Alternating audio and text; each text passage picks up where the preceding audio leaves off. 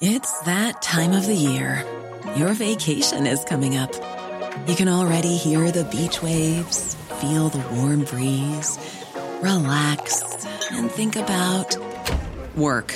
You really, really want it all to work out while you're away. Monday.com gives you and the team that peace of mind. When all work is on one platform and everyone's in sync, things just flow. Wherever you are, tap the banner to go to Monday.com.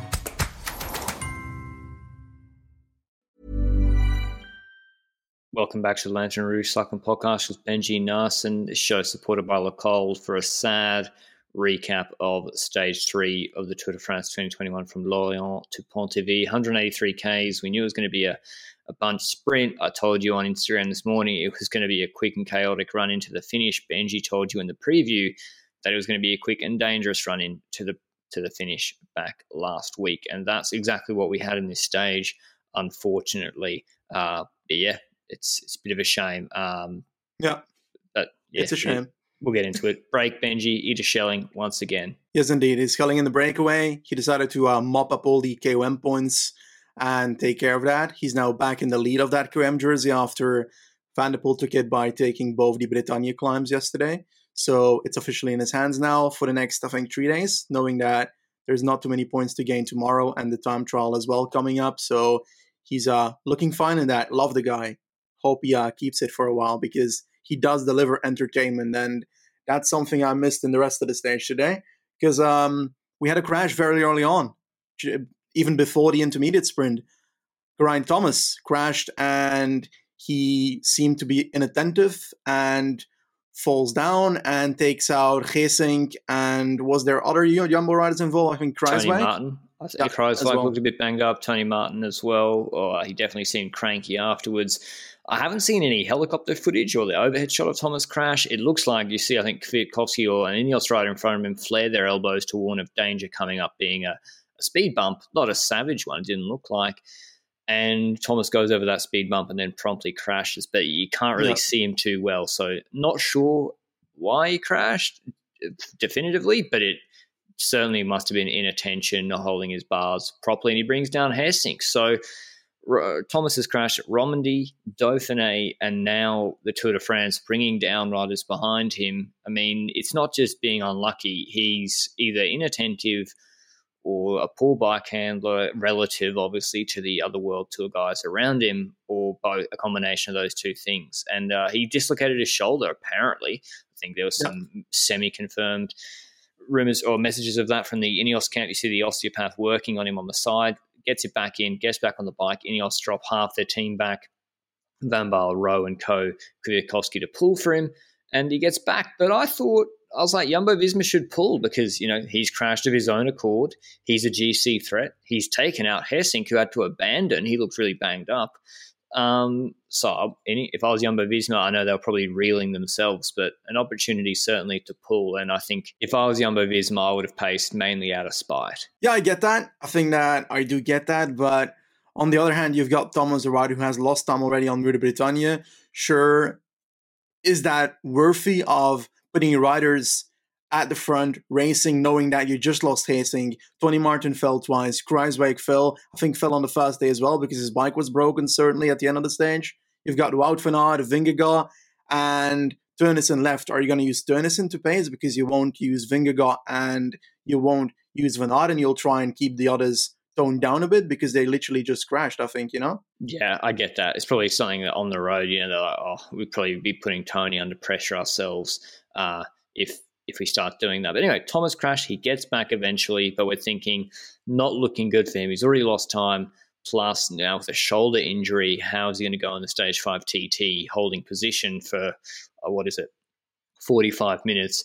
That's going to be difficult. Before we move on to some more Ida Schelling action, mention our show partner, Lecole. They produce performance cycling apparel that's made in Italy. If you're interested in picking up some Lecole kit during the tour, whether that's their new lightweight collection for summer or for races, their collaboration with McLaren, their Project Aero collection, you can use code LRTDF20, LRTDF20, all caps, which will get you 20% off all Lecole items, including items already discounted. So, and if you do buy any, let us know. tell us on Instagram and we'll have a look and reshare it as well. We love seeing the fans of the LRCP getting the Look Whole kit. But Benji, Idris Schelling, did he pick up enough points in the into the sprints of the KOM jerseys? What's his lead now? No clue at all. I think that his lead is currently a total of 1 point on Van der Poel. So Van der Poel drops from that first spot indeed. But I think after the KOM battle, we basically looked towards the intermediate sprint to see what was going to happen there. Thomas, by that point, had already come back to the peloton with a lot of help from the team. They sent back Castroviejo and Rowe as well. It took a tiny bit for that to happen, but they did set up a proper chase and they came back fairly quickly. Intermediate sprint time, breakaway takes a few points, but then it was time for the peloton to sprint, and it was basically a carbon copy of the last one yesterday. We had Cavendish being set up by Merku and being set up so well that Merku almost beats Cavendish on the line, and Caleb Ewan on the right side of the road just, honestly, he's playing this on easy difficulty, these intermediate sprints. He just flies past them on the last moment, uses the draft until the last 30 meters, and then boom, takes it. It's like he has it super easy winning these ones. And at this point in the race, I was like, yeah, Ewan's got the green jersey under control if he continues this. But that was unfortunately not for the rest of the stage, because it was all about to go down. I think that the breakaway got caught, and that's where the action started, because we spoke on the preview. I spoke on the initial preview podcast as well. The final of this race is extremely technical. Last 7 kilometers, downhill. Narrow. And the last kilometer, yeah, exactly. Very narrow, twisty turns in the descent. If you go with it, an insane speed there, crashes are going to happen. And then later on, you've got the final kilometer, like you mentioned, somewhat downhill. I think it was 1.2% or something. You need to know that the crash in the Tour de Polonia was at a 2% downhill gradient. So at a 1.2%, the speeds are going to be pretty insane as well. And there's that bend in the final section, the final sprint as well, that could make it really technical. But we saw a crash before those technical parts, and it was a bit odd, right? Well, there was. I thought initially they were trying to create a split Asgreen because there was some crosswind. It was really just a battle for position. There wasn't too much crosswind action at all today. We saw Asgreen moving up with Wout van Aert. Roglic was on Wout van Aert's wheel or close to it. He then gets span out the back, loses Wout van Aert's wheel, and he's at the back of the group. Pogacar's got no teammates. Haig's at the front on Haller's wheel. Haller doing a really good job keeping him safe. Pogacar moves himself up in the wind during this point. And then Wout van Aert realizes Roglic is nowhere to be seen. He goes back to the right-hand side of the road, gets Roglic back on the wheel. And then 2 minutes later, Roglic is, you see, if you watch the overhead shot now, I don't have the exact kilometer reference for it. Roglic lets Wout van Aert's wheel go on the right-hand side of the road and is almost like talking to Alaphilippe in the green jersey. And it made no sense to me. And then he goes back, washing machine effect, back to the group. All of a sudden, Wout van Aert's at the front on the right-hand side. Roglic is deep left. It's getting narrower. He wants to move up to the front quickly. And in moving up to the front, he, I think, clips the back wheel of Colbrelli. He seems to get his front wheel on the wrong side of somebody and goes down and crashes to his left-hand side, luckily on the fat of his butt, but more into like it was like gravel that he crashed into. So not looking good for him. It was like the same place in Paris-Nice where he sort of ripped up his shorts on the back of his left butt. So shame. People say that crashes happen, they're unlucky. Was that an avoidable one, Benji? Because I think it was. I think it is an avoidable one. It's one where he touches the wheel ahead of him. Surely you can have some inattentive moments in your career where you end up crashing because of that. So you can't blame a rider if this happens once in an entire career. We've had quite a few crashes from Roglic, so at this point I'm not sure whether it's bad luck and so forth, but in the end, it's just unfortunate, and it's unfortunate for the race. And then the chaos starts because they're down. We've got Groupama riders down. I think Armirai is waiting for Madouas, who fell. I didn't get that. Yes. Gaudu wasn't there, so I was super confused.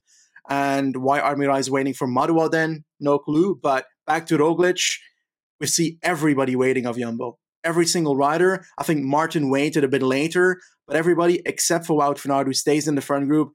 Jonas Vingegaard might be up there in GC, but he has to wait because he is the designated person in the team to give his bike to Roglic if something goes wrong. They've got a similar size and Saizan bike. So that's why he has to wait despite being so far up. And then the chase begins. Crazy chase, because at the front, they keep on pedaling. They're going straight into that descent in the final 7 kilometers right now. And Roglic has to try and get back. An entire train of the group of Jumbo is set up behind, and the peloton at the front starts splitting in 2 parts at that moment. So not only does Roglic have to reach the peloton group, have to reach the peloton that escaped from the peloton as well afterwards. Yeah, so this was an impossible job to do. I know. They were never getting back to the front group, and they were always then, once they got to the second group, had to go at their speed. Movistar also had, I think, don't quote me on it, Lopez caught behind as well in the Roglic group. I don't know. So many people were changing bikes. It was Lopez. So many people were changing bikes that, the transponders weren't working, so we're struggling to get accurate measurements as we're recording straight afterwards. So Vingegaard, obviously, I would have liked to have kept up there. It's like with Geoghegan Hart and Thomas in Mount Etna stage in the Giro last year. Ineos dropped everyone back except Tao Geoghegan Hart. We know how that ended. But maybe, Benji, they listened to us when we were probably drunk in October last year when the parkour came out, and they are going for Wout van Aert on GC, because if he is going for GC, he's in a magic position right now. But again, I'm nitpicking, but it's important. Just like in Paris Stage 8, Turnison was pulling, Roglic lost his wheel when they were trying to come back, and Roglic was fighting the wind himself for a section there as well. So, and then I think someone filled that gap. Hessink crashing by getting crashed out by Thomas obviously didn't help either. So terrible day for Jumbo, even though Wout had done a lot of work early protecting Roglic. And then we get into this really technical section where Roglic had been trying to get to the front. There's like a left-right corner, really sharp and narrow on this descent. These guys are hammering it.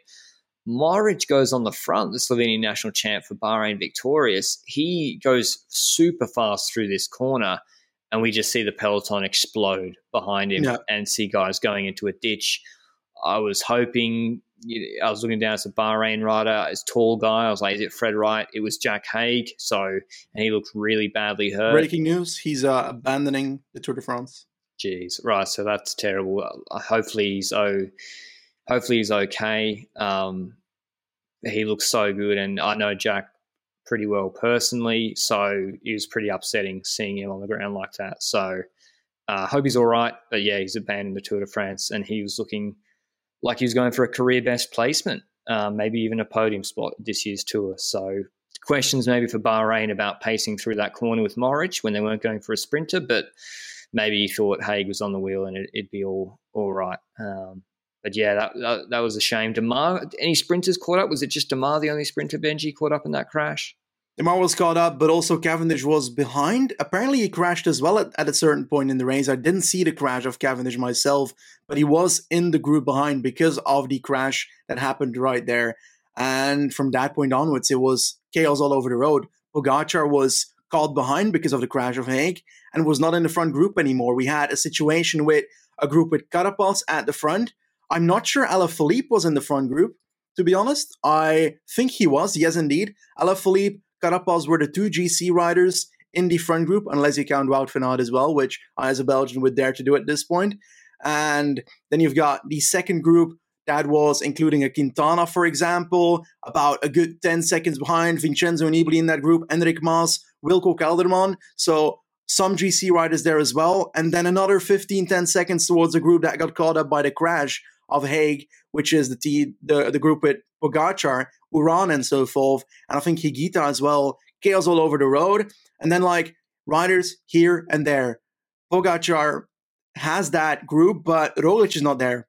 Despite Roglic coming back to another group earlier on, that was not the group that Pogacar was in when he got caught up. And Pogacar was still 40 seconds ahead of Roglic at that point when that crash happened. So Roglic nowhere near at that point. So chaos everywhere, basically. And they were all still hammering it to the line because the descent was not ending yet.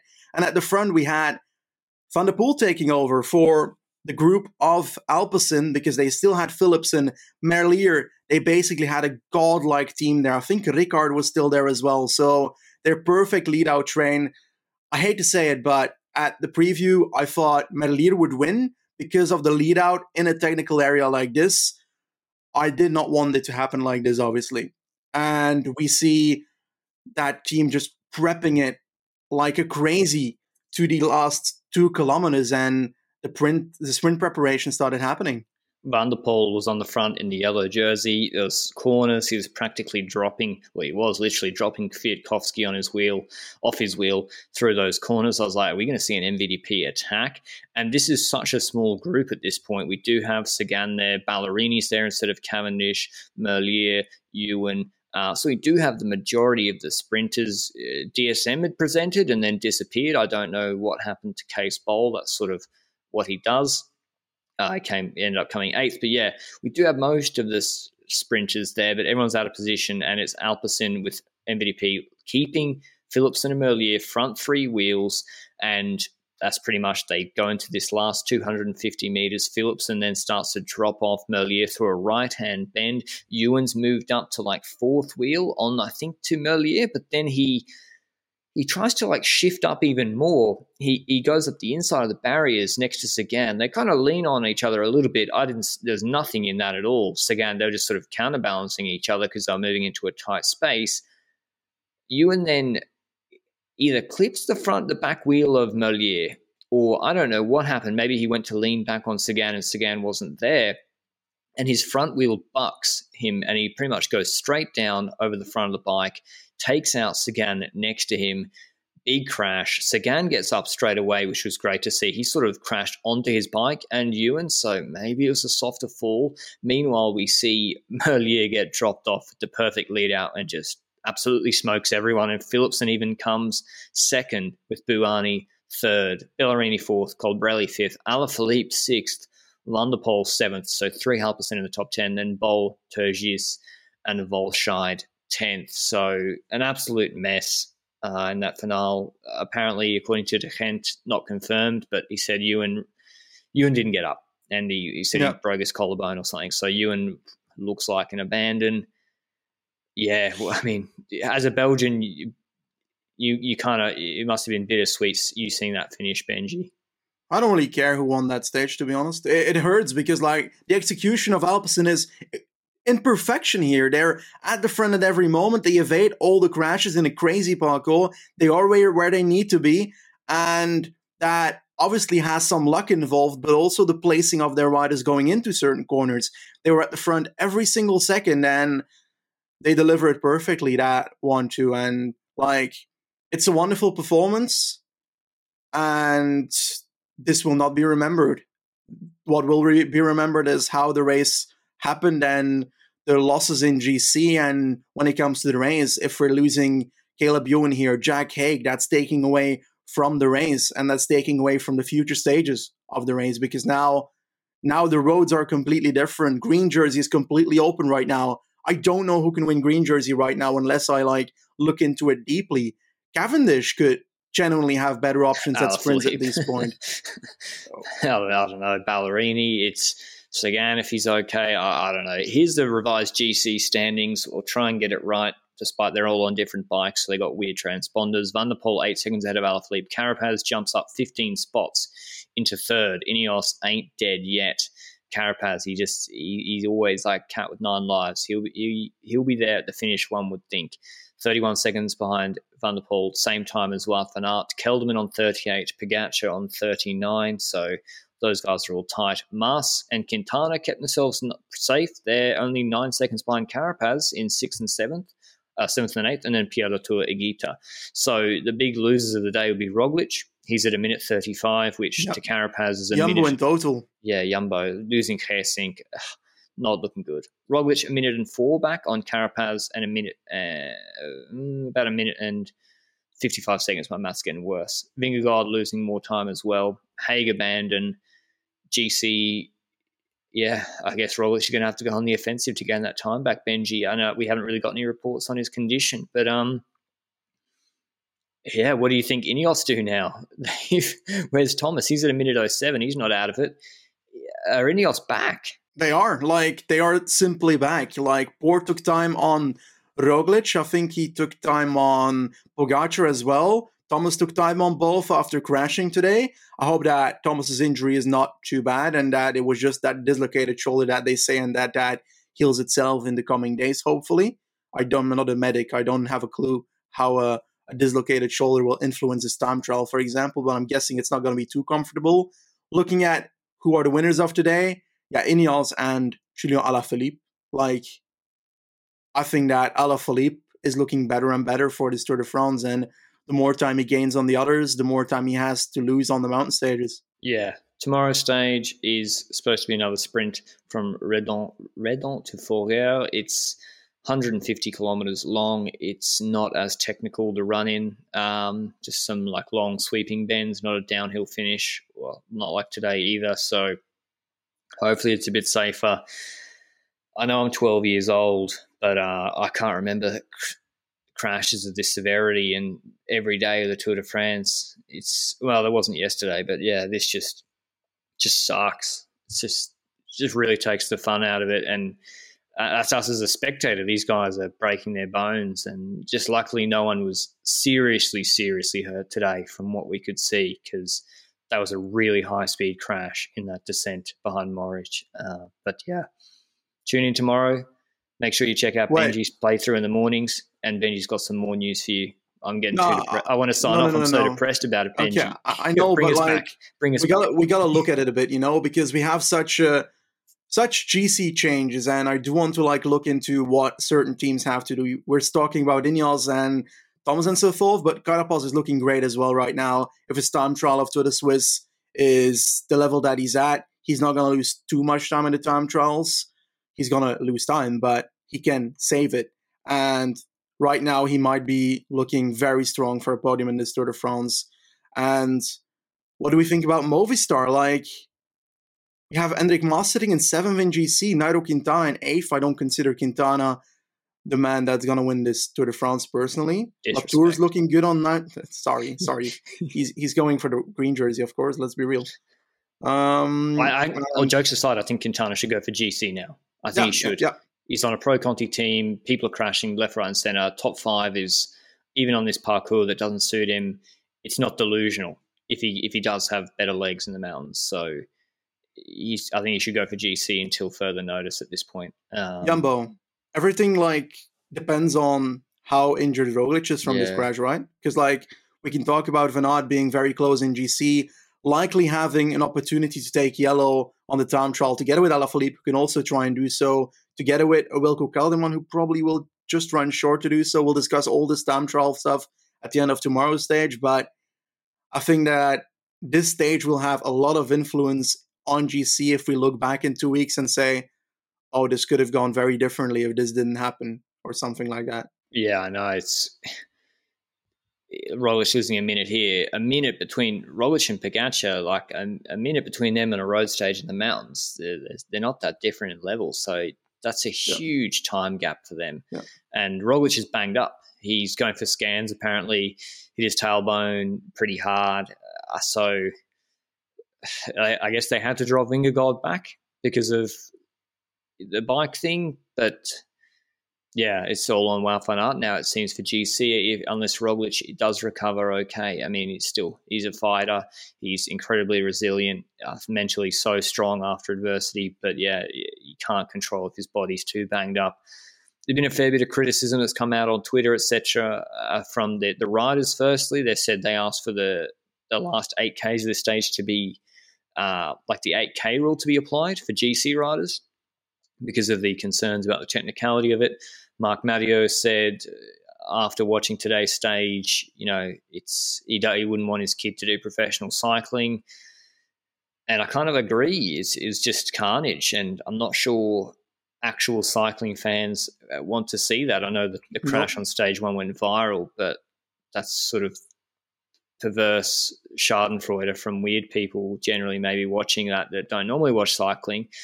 No one enjoyed today. So, yeah. Any last thoughts, Benji? I think that I do want to give a quick shout out to our boys at the CPA for being so tone deaf with their tweet after the race. A compelling and dramatic final sees Merlier triumph in Pontivy. Stronger together. # We Are the Riders. # cycling. # CPA.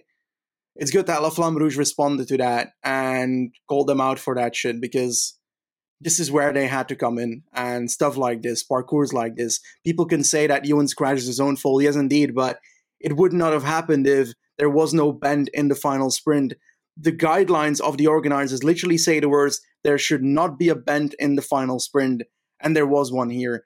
And we've got a downhill run into the sprint, which is incredibly dangerous, 1.2% once again. Speeds go up a lot with that.